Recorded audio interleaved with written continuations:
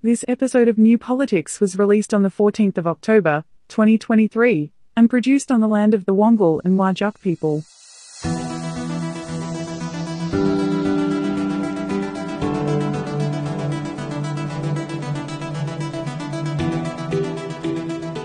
Welcome to New Politics.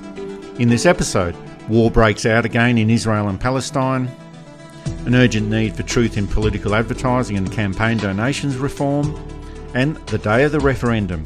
I'm Eddie Djokovic, editor of New Politics. I'm David Lewis, professional ornithologist. And if you'd like to support New Politics, you can support us through a Patreon subscription, but whether it's a subscription or whether you just want to listen in, read our material online or buy a t-shirt or buy a book, it's all available at newpolitics.com.au, and all of this is a good way to support independent journalism.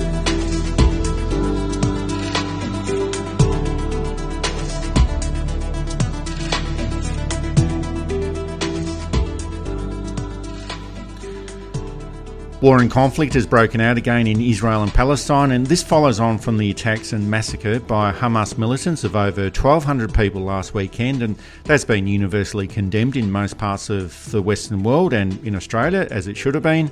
And this was followed up with shelling and bombing from the Israeli military into Gaza, where over 1,000 people have been killed, and we haven't heard too much about this in the mainstream media. But the actions of Hamas have to be condemned, and the actions of the Israeli military have to be condemned as well. And we have to condemn all of their actions over the past 50 years or so. And it's hard to know how long the mutual retaliation is going to continue for, but we can see that these actions are usually linked to political events in Israel. The wars in 2008, 2014 and 2021 were around the time of the general elections in Israel, and the link this time is Benjamin Netanyahu's push to force a coalition government of annexation and dispossession after months and months of negotiations since their last election in November 2022. And that agreement was finally made yesterday. And the Israeli military did receive a clear warning from Egyptian intelligence about an imminent attack on October the 7th. And Israel has got the most sophisticated missile defence and drone technology systems in the world, so you just have to wonder how all of this got through. But the upshot is that many innocent people have died, and we do have to keep condemning this. But the other factor is that so many innocent people have died on one side of the conflict. And between 2008 and 2020, over 5,500 Palestinians have been killed and over 115,000 have been injured, while 250 Israelis have been killed and 5,500 have been injured. And that's a ratio of between 20 to 1. So there's a massive imbalance there, and that's an imbalance that we rarely do hear about. And these events are going to continue for as long as there's toxic politicians and political leaders who gain political benefit from these types of actions. And the political community all around the world has to do a lot more than just lining up the sails of the Sydney Opera House in the colours of the Israeli flag, which actually caused even more problems here in Sydney. But solutions are not going to be found if they keep siding with the Israeli government and ignoring the plight of the Palestinians. And this is not to condone anyone's actions, but just to outline that there's a reason why these events are occurring in Israel. They'll never be resolved without a better understanding of all the issues, and if the political aspirations of one group of people are totally ignored. It's a difficult and complex situation. I think that as an analyst, we should be allowed to criticise movements and governments without having to recourse to racist or anti-Muslim or anti-Semitic or anti-Jewish rhetoric. And I think that to criticise Hamas or to criticise the Israeli government is not to condemn them outside of how you would condemn the Australian government or the New Zealand government or the American government. And a lot of people quickly jump to your criticism of this side or that side instantly means that you are anti or you are racist or you are anti-religion, but moods run and tempers run so high that these often become default positions. And so as an analyst, it's very hard to find a non-biased approach to criticising the parties involved. Not the people involved, not the people of Palestine, not the people of Israel. The Netanyahu government only scraped in again. So there's a lot of people in Israel who do not like it and who disagree with what is going on. Hamas is not Gaza. Gaza is a geographical place. Hamas is a political organisation. Hamas is a fairly radical organisation. There are other more moderate Palestinian voices who want their land back, who want a two-state solution and who want to do it non-violently. It's, of course, tempered by British evangelical thinking back in 1917 with people believing Armageddon was near and trying to hurry it up, which led to various states of confusion, really. And the establishment of Israel as a country was also underpinned by now really American evangelical thinking. And in the 60s and 70s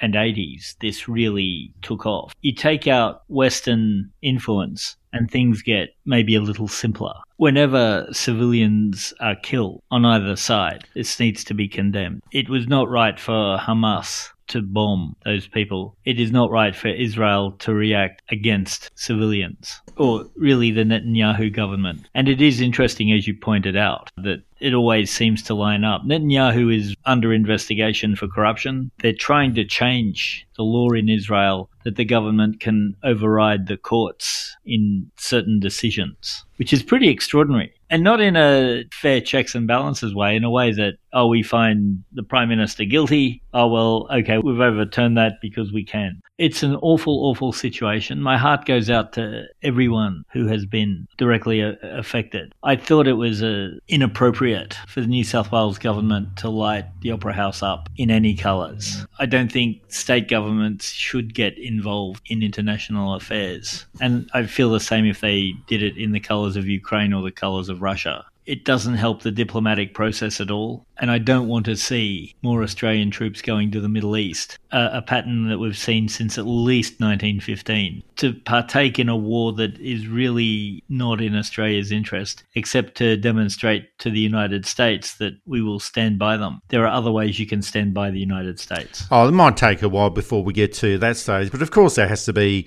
condemnation of such an attack on innocent people, and that's exactly what Australia should be doing. We stood in sympathy with France in 2015 during the terror attacks at the Bataclan Theatre. We stood in sympathy with the people of Ukraine in 2022. We stand with Israel in 2023. It's just that we never find the time to stand with the people of Palestine or colour the sails of the Sydney Opera House in green, red, black and white. And the Foreign Minister, Penny Wong, has given a measured response. And this was an abhorrent attack, and the taking of hostages, the attacks on civilians, the sorts of images, awful images that we are seeing reminds us of the security situation that Israel confronts. This is really a dreadful situation, a devastating loss of life. And I think we should all be very clear that these attacks are abhorrent, and Australia does very clearly, as I said to the Foreign Minister, Israeli Foreign Minister, when I spoke to him, we do stand in solidarity with Israel, and we recognise and support its right to defend itself. I think it's always very difficult from over here to make judgments about what security approach other countries take. We've said Israel has a right to defend itself. We call for all hostages to be released, but we also have a principal position which we would advocate to all nations and all groups in all situations, which is we would urge for the protection of civilian lives and restraint which ensures as far as possible that occurs. I think it is the case that if a foreign political crisis is too difficult to become involved with, Australia always seems to suggest that it's something that's too far away. We can't see what's going on. So apparently the situation in Palestine is just too far away, but Ukraine is not. No, I'm not really suggesting that any foreign minister of Australia is going to side with Palestine when these events occur. Whenever Israel drops bombs on Gaza and the West Bank, everyone suggests caution and restraint, or Israel's got a right to defend itself. And again, it's not to condone or excuse any of these actions, but the same leniency is never extended to Palestine. And Gaza is quite often referred to as the largest open-air prison in the world. There's 2.5 million people living in an area that's 365 square kilometres. And just to give some context, Sydney is 12,000 square kilometres, Melbourne is 10,000 square kilometres, and Perth is around 7,000 square kilometres. So the Gaza Strip is between 3 and 5% of the size of those cities, with around the same population as Perth. So it's almost like a small block of land. It's blockaded. Sea access is blocked by the Israel Navy. People living there can't get in or out. It's an occupied territory as defined by the United Nations. And now there's collective punishment carried out by the Israeli army on the Gaza Strip. And the only thing that this is really going to do is sow the seeds of the conflict for yet another decade or two. And I just don't think that that's in anyone's interests.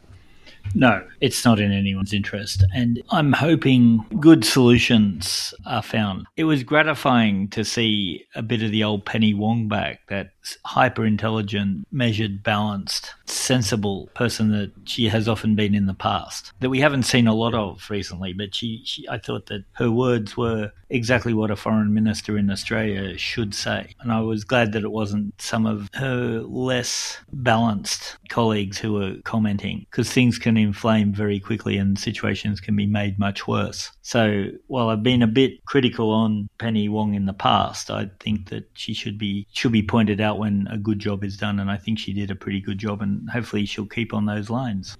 And I've always felt that a better understanding of these conflicts and the concerns of both Palestinian and Israel interests helps to resolve these problems, and that's the essence of international conflict resolution and mediation. And the hardliners always say, and that's just not in Israel but pretty much anywhere, the hardliners will always say that conflict resolution and mediation, well, that's for wimps and respect comes from the barrel of the gun. But the barrel of the gun doesn't work in the modern world. Israel can't keep bombing Gaza into submission, and Palestine can't call for the destruction of Israel, or Hamas at least. And the media presentation of the conflict in Israel and Palestine is usually overly simple and one-sided too. And not many people understand the politics of the Middle East, and in the same way as not many people understand what's going on in Ukraine. And going back further, in the former Yugoslavia or Rwanda, these are complicated political conflicts that it's very difficult for anyone to understand. And it's easy for the media just to simplify it into,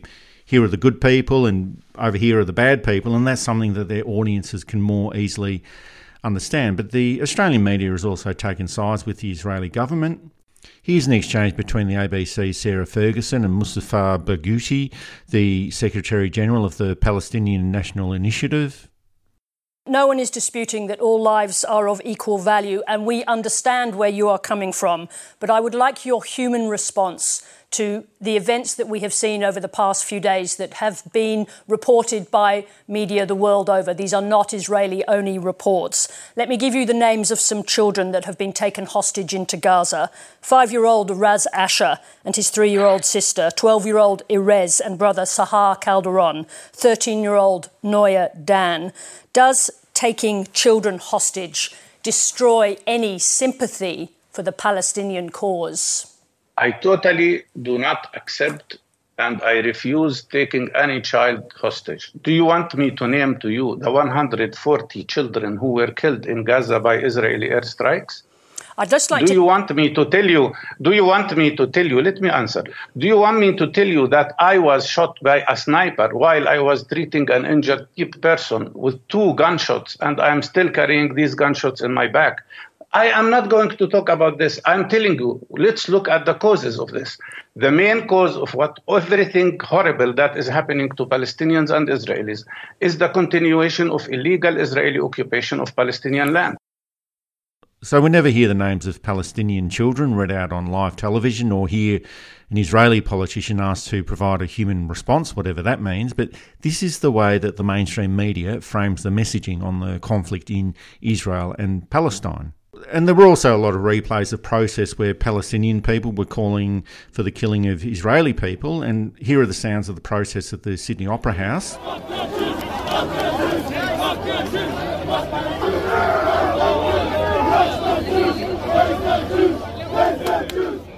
But we didn't see in the media any of those Israeli people that were calling for the killing of Palestinians and razing Gaza to the ground.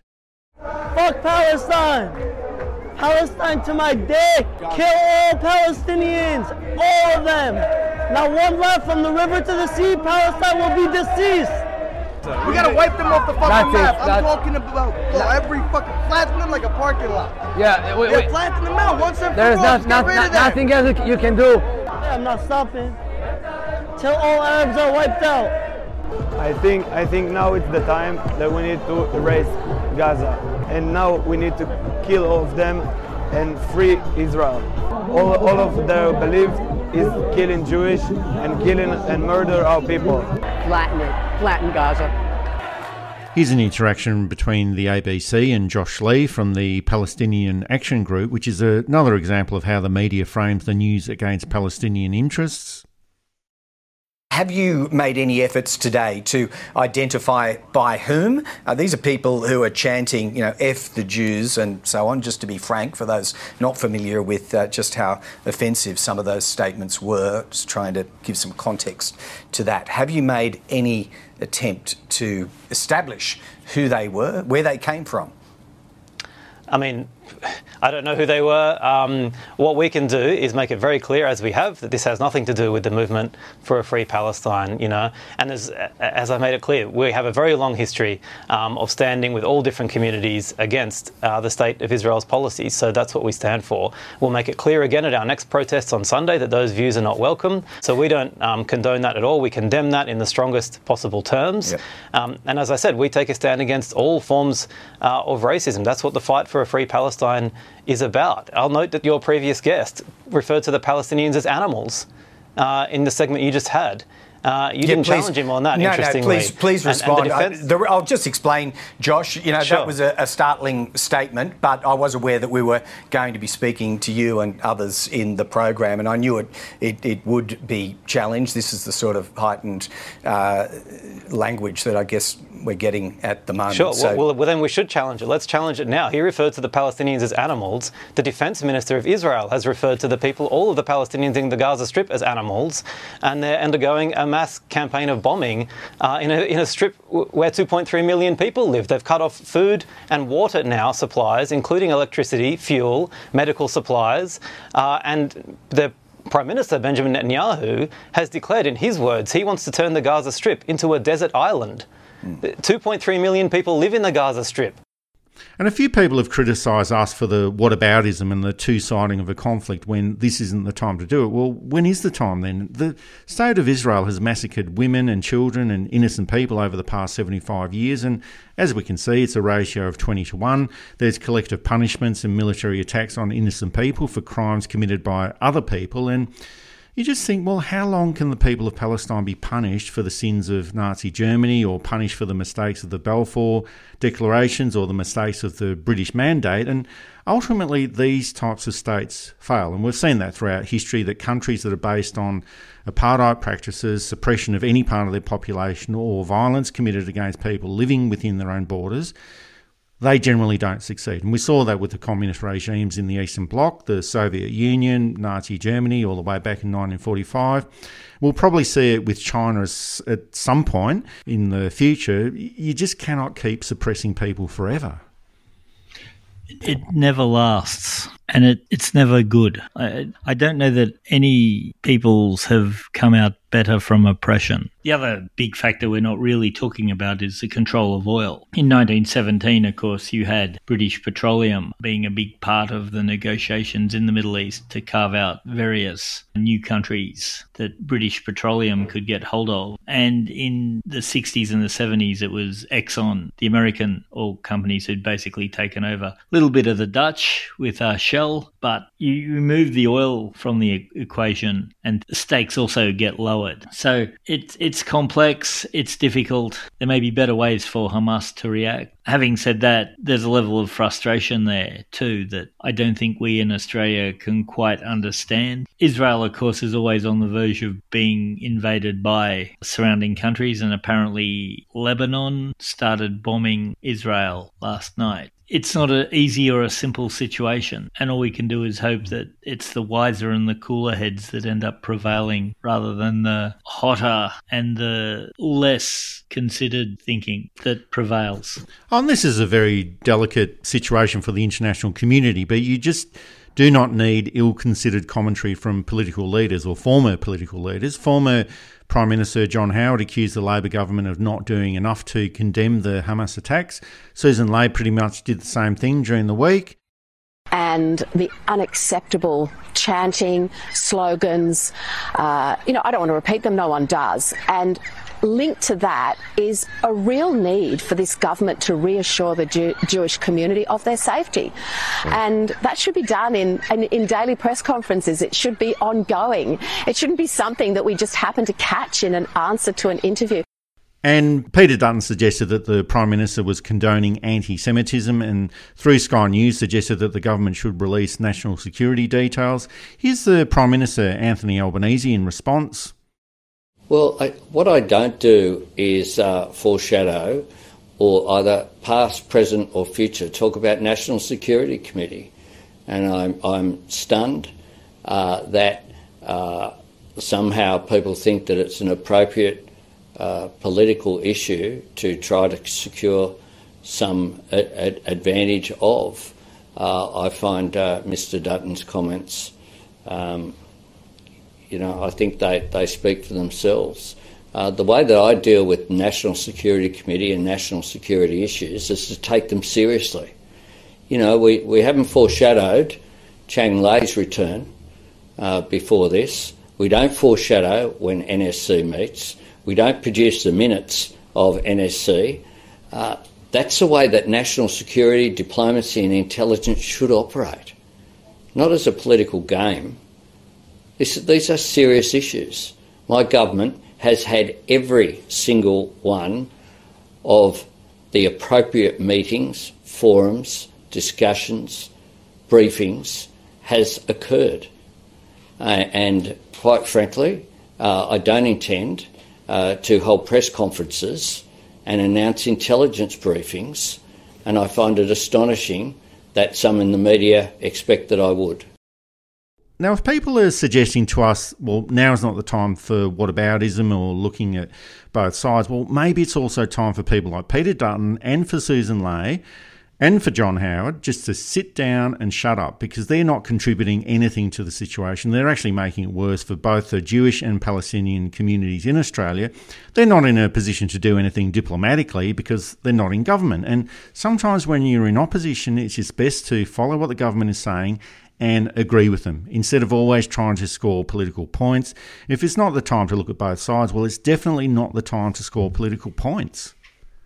The precedent has always been, or the convention, has always been that oppositions don't criticise foreign policy or don't weigh into foreign policy. And that's been pretty well adhered to, because often foreign policy has nothing to do with the types of differences that domestic political parties have. Some of you will point out, but Whitlam was very critical of the Vietnam War. And that's true, but he was critical of the domestic response in Australia. Usually, a shadow foreign minister gets briefed, but only so that he or she is fully aware of what the foreign minister is up to, and that they can work out policy and how they might do things differently. But often you can't do anything differently because there are so many other forces at play. The other country's interests, allies and treaties and things that the foreign minister really has no control over. So if the Liberal Party were any use as an opposition, they wouldn't be trying to make political points. And this is why they're heading towards total political oblivion. If you don't understand how the system works, you can never run the system. That's just a general rule of life. You're listening to New Politics. You can subscribe to us on Apple or Google Podcasts, listen through Spotify, YouTube, SoundCloud and Amazon Music. Or you can find us at newpolitics.com.au, and you can now support New Politics through Substack and Patreon. No tomorrow, and I find it kind of funny, I find it kind of sad. The dreams on which I'm dying are the best I ever had.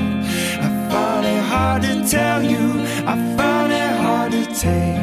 When people run in circles, it's a very, very mad world. Mad world.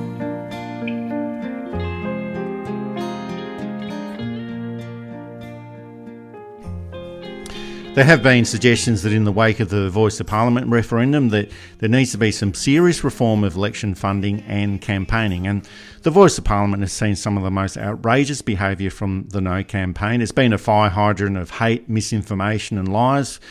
People such as Peter Dutton, Warren Mundine and Jacinta Price come out and tell lie after lie after lie. The media never picks them up on it, and that's just the real life situation. There's also social media, Facebook and Twitter filled up with even more hate and lies and misinformation, TikTok. And then there's people like Clive Palmer and Gina Rinehart who can spend as much money as they want to influence election outcomes. And in a democratic system like Australia, well, it should be based on equality of influence and informed decision-making. And campaign reform and electoral funding reform should have been one of the first acts of the Albanese government when it was elected in May 2022. The Labor Party did suffer badly during the 2019 federal election with that massive campaign of misinformation about franking credits and negative gearing.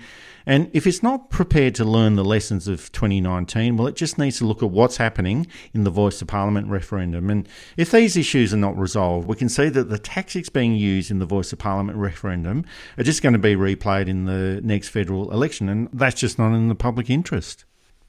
We cannot trust, particularly one side of politics, but I think I will say that it could happen with any side of politics. It just takes one change of leadership, one slight change in political philosophy, and you have a party that is prepared to cheat and lie and manipulate its way to the top. I am sick of appalling electoral campaigns doing well. And the No campaign, and I'm separating the No campaign from no voters. The No campaign has been deliberately deceptive. If you were trying to sell a car using their tactics, you'd be being told it was a 2023 Porsche and you'd get a 1997 rusted out Nissan Bluebird or a 1973 Cortina, rusted out and not going. And if you complain, they'd say, oh, well, and whatever the result is on Saturday, the lies will be exposed. I know that for a lot of our listeners, they already have been exposed. It's appalling that they're allowed to get away with this. And I know too that one of the arguments in not having truth in advertising is that you can say something that seems to be very true right up to the moment you're elected, and then circumstances have changed because you didn't have the right figures or there were other factors involved, and so your absolute campaign promise became wrong. But that's not a lie. And I know it's hard to determine what the difference is between lies and truth in politics is, but not in this case. The Voice is not about getting you home. It's not about a UN mandate. These are some of the more outrageous. It's not about giving a much higher proportion of tax to Indigenous people. It's not about elite Indigenous people. That one given by Warren Mundine and Jacinta Price, which was rather rich. It is an advisory body enshrined in the Constitution, so it's difficult to remove. Dutton's argument that the Voice, they would legislate it, that it would be better legislated, just means that they would do what every Liberal government has done with any Indigenous body, with the exception of the Fraser government, just legislate it out of existence, make up lies about the corruption involved, make up lies about how much money is being spent on it, and then legislate it out of existence. One of the more admirable things of the Albanese government is that they recognised the Voice, which came from the Liberal Party essentially. This was first conceived of while the Liberals were in office, was something that was worth burning a lot of political capital on. Not many governments will do that for Indigenous policy. So it's the heartbreaking thing is if No had used cogent and proper arguments and strong arguments, the best they could come up with was, if you don't know, vote no, which is the most ridiculous and embarrassing and awful and immoral electoral campaign slogan of all time. Come back, incentivation, all is forgiven.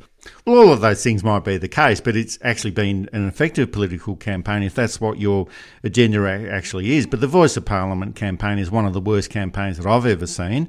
The Labor government tried to appeal to the better side of the Australian people, but that was found sadly lacking, and that part was filled up with so many lies, so much misinformation, so much bad behaviour from the Liberal Party leadership and from the No campaign. But it just seems like it's a classic Conservative campaign that feeds into people's prejudices that can be easily manipulated, and none of this is a surprise. This is exactly how we'd expect the current Liberal Party to behave, or if there's no restrictions on what they can say or how they behave, which essentially is copying directly from the US Republican playbook. Just say something, doesn't matter whether it's true or not, just make it up. And for a former policeman, Peter Dutton does seem to tell a lot of lies.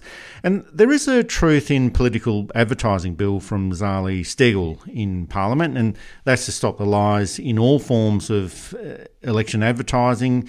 Here's Zali Steggall asking the question of Prime Minister Albanese in November last year.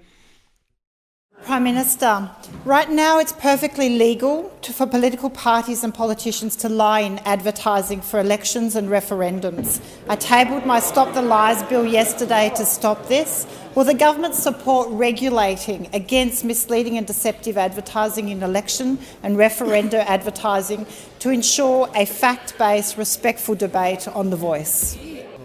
The member, of course, is very sincere in her strong view, which I share, that our electoral system and our democracy relies upon people being truthful and people being able to make decisions based upon the facts being there and not distorted.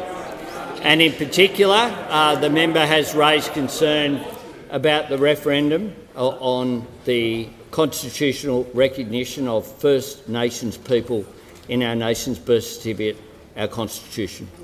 And that is important because there's been a lot of misinformation already out there, including that somehow it would usurp the role of this parliament, even though it is very clear from the discussions and the drafts that have been put forward that the member for Groom will not be the case. It certainly is worth examining. Our democracy is precious. And it is important that in the referendum in particular, but all elections and all deliberations in which the Australian people have a say, that there be truth in what is put forward, and we'll examine the members' propositions. And in his response, Albanese acknowledges that yes, there is a problem and something does need to be done about it, but that was almost a year ago and we could have had legislation in place to combat all the garbage that's been promoted by the No campaign. Now, it is difficult to proceed with this sort of legislation. Changes to the Broadcasting Services Act and newspapers, well, that can be done, but what about social media?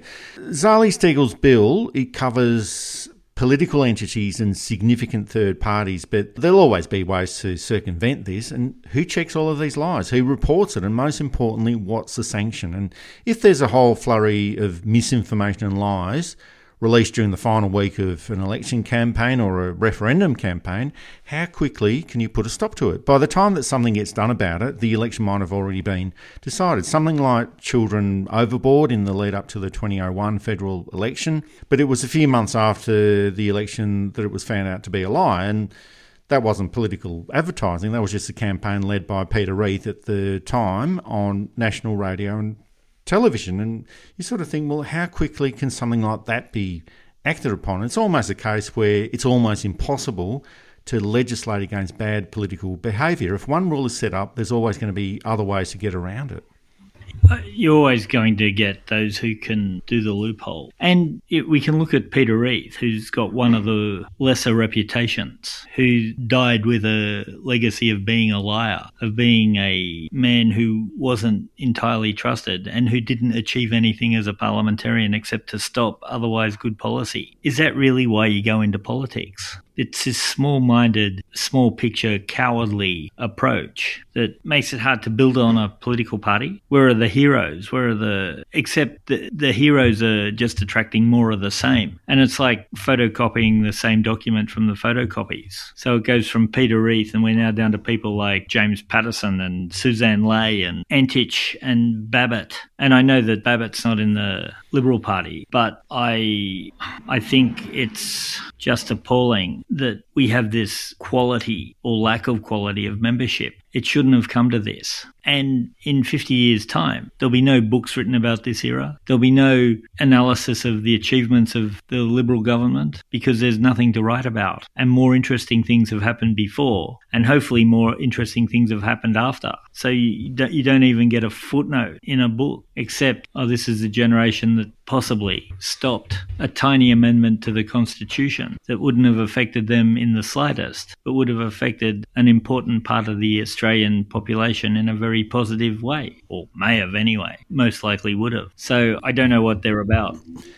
And funding reform, that's a really big issue that just keeps being forgotten about, and it has to be cleaned up urgently. And over the past 2 elections, Clive Palmer has spent $220 million on election donations to the United Australia Party. And that might seem like a waste of money considering that he only ended up getting one senator in Parliament, and that's Senator Rolf Babbitt, who you referred to before, and he was elected in the 2022 election. But that's not the point. In the 2019 federal election, the point of Clive Palmer's $87 million was to keep Labor out of office and attack Bill Shorten every minute of the day on social media, and that mission was accomplished. And now he's donating $2 million to the No campaign.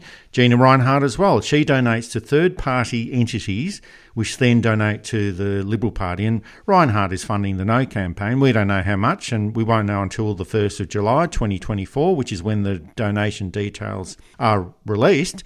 Now, there's 2 big factors here: real-time donation disclosure and reducing the threshold to $1,000 for anonymous donations. At the moment, it's $16,300. And if something like GoFundMe can have a real-time acknowledgement of donations, as virtually every other online campaigning tool does, it should be possible for political parties to do the same. And whether it's truth in political advertising or donations, Labor is the government of today. It has to work out what's in the public interest and make a substantial push for this, because more of the same just means that we'll end up getting the same rubbish that we've been receiving during the Voice of Parliament campaign. And, what a time to let all of this happen. What they should do is work this out, negotiate with the Australian Greens, David Pocock, Jackie Lambie or Lydia Thorpe, and ram through these reforms and act quickly, because this is really damaging democracy. And I just don't think that Australia can afford to have the same type of campaign as the Voice of Parliament for the next federal election. We can't afford this. We can't afford the people who are getting elected. We can't afford the policies, the lack of policies, the appalling oppositions, the even worse governments. We need absolute media reform. We have a fourth-rate media run by fifth-rate, sixth-raters. And you were being very generous there as well. Yes, and we can't go on as a country like this. The luck is going to run out, and probably has run out. We need to reform public elections. Maybe you have to pay for your first one. And if you get 4% or 5% or whatever it is, you get $2.60 a primary vote, and that can be used to fund your next election. Advertising spending limits that goes into, you can only advertise so much. To have third parties like Clive Palmer, mostly he's failed horribly. His massive funding has gained him little to nothing. And Gina Rinehart. And we shouldn't have third-party entities. As you said, we shouldn't have third-party entities being able to donate from other third parties. If we stop political donations altogether, that problem's solved. I'd have no political advertising by parties that are affiliated with other parties. So that throws out Fairfax, and it really throws out News Corp, throws out everyone but the ABC. Maybe, maybe not. But the campaign should be based on fact. The interpretation of the fact is a different thing, but you can't have them based on lies. Everything should be sober and measured and sensible. Of course, the Liberal Party don't want that because they'd never win an election. National Party certainly don't want that, and they'll howl about it. But ultimately, the deck is stacked the wrong way for what we believe might be the actual will of the Australian people. The other thing we've got to do is massive education reform. We can't have people coming out with no interest in things that affect them, with no understanding of how things work, and with no way of evaluating the information they've got. We need to knock down all the education departments in Australia and rebuild them so that we train effective, efficient and positive citizens. Not form their opinions, but give them the tools that they can form their own opinions.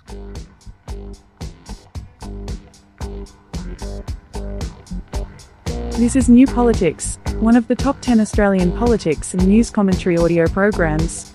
You can listen to us on Apple or Google Podcasts, Spotify, YouTube, Amazon Music, and you can find us at newpolitics.com.au, and you can contribute and support New Politics on Substack and Patreon.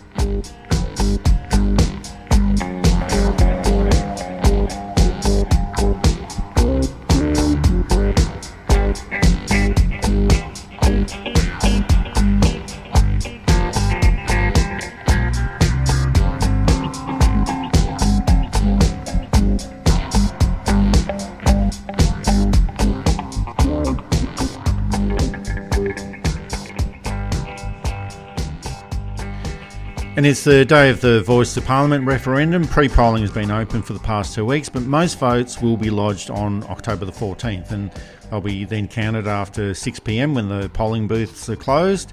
And the issue for me really isn't the result. While it's better that the yes vote is passed, it's not a case where everything on Indigenous and First Nations issues is all over and we won't have to worry about it anymore. It's been the campaign itself, which is one of the worst ever as far as misinformation is concerned and poor political tactics, as we discussed before.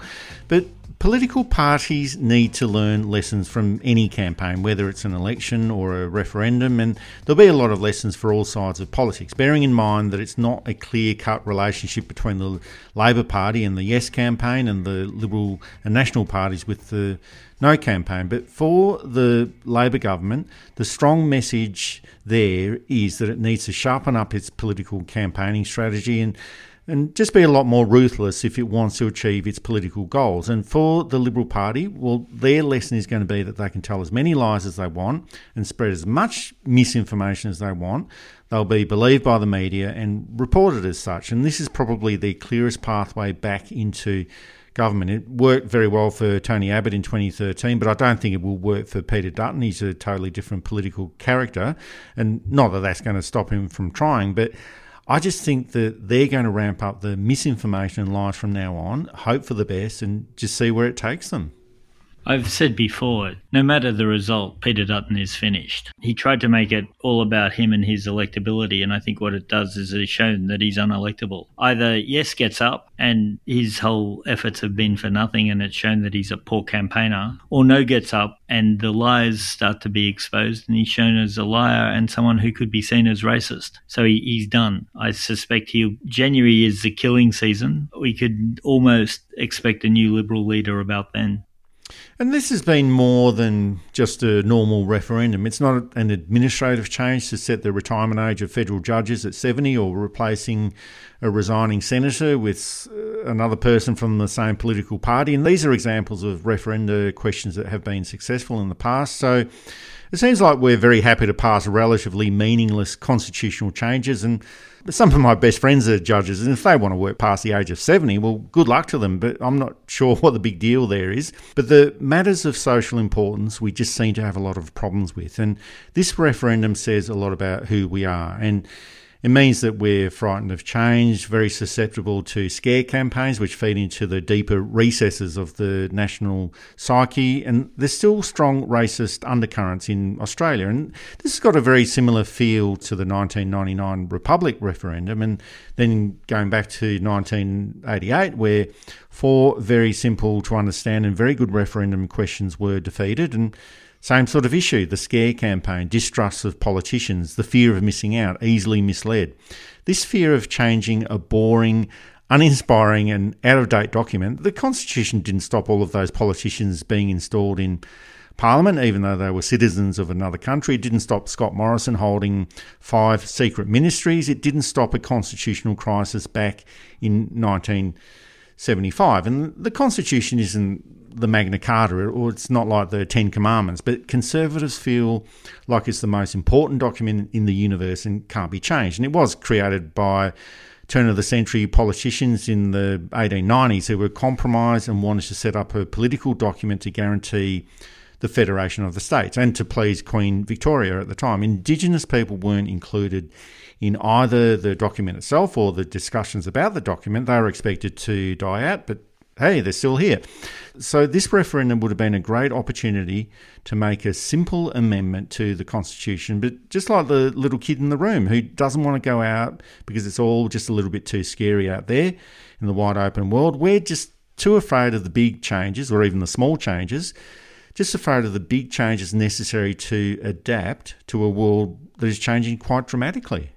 Yeah, the no campaign has been based on we can send things back to how they used to be. And of course, it's an extremely inaccurate picture of how it used to be. It was when everybody ran a bit faster than they probably did, had a bit more hair than they probably did, could stay up later than they probably did. You know, the older I get, the better I was type thing. And it is time, really. It's time to show them that their time has passed and to clean this out and to get back to sensible and useful political debate. Again, till we get decent people running the media, till we get decent politicians who are prepared to work on principle. And there are notable exceptions, don't get me wrong, but we have too many 5th and 6th and 7th raters who shouldn't be anywhere near Parliament. And again, you're being very generous there. I'm trying to be fair. Till we grow up as a nation and stop pretending to be the important colony, the deputy sheriff of the United States, for example, we're going to be stuck. And I think Australia is already a divided country on Indigenous issues, and it always has been, probably always will be. But it's up to political leaders to lessen this division. And I suppose that's what Anthony Albanese has been trying to do. But Peter Dutton and David Littleproud have tried to increase this division, and I think that they've succeeded in doing that very well. And maybe on this issue, Anthony Albanese hasn't played the politics hard enough or fast enough. He should have been the absolute bastard on all of this, in the same way that John Howard was on the Republic referendum, except being reverse. You know, not give an inch to Peter Dutton or David Littleproud. Lie to them, promise them all sorts of things behind the scenes, but then double-cross them. That's the art of politics, duplicity. Treat them with disrespect because they've done absolutely nothing to deserve any respect whatsoever. And the other factor is that we now know what the limitations of this constitutional process are. And it's probably best to leave the Constitution alone forever, like some sort of historical museum piece, and unless Britain becomes a republic. But even then, I'm sure that there'd be some kind of campaign against Australia becoming a republic, or if there's ever a bipartisan approach to something like recognising First Nations people, although I'd say that after what we've seen in this campaign, that probably won't be happening for a very, very, very long time. We'll be stuck with a document that desperately needs updating, with the only colonised country in the world that doesn't recognise its Indigenous heritage constitutionally. A small, frightened, broken nation that never wanted to reach its potential because it was too hard. That's it for this episode of New Politics. Thanks for listening in. And if you'd like to support our style of journalism and commentary, please make a donation at our website at newpolitics.com.au. We don't beg, plead, beseech or gaslight you about journalism coming to an end. We just keep it very simple. If you like what we do, please send some support our way. It keeps our commitment to independent journalism ticking along. I'm Eddie Djokovic. Thanks for listening in, and it's goodbye to our listeners. I'm David Lewis. We'll see you next time.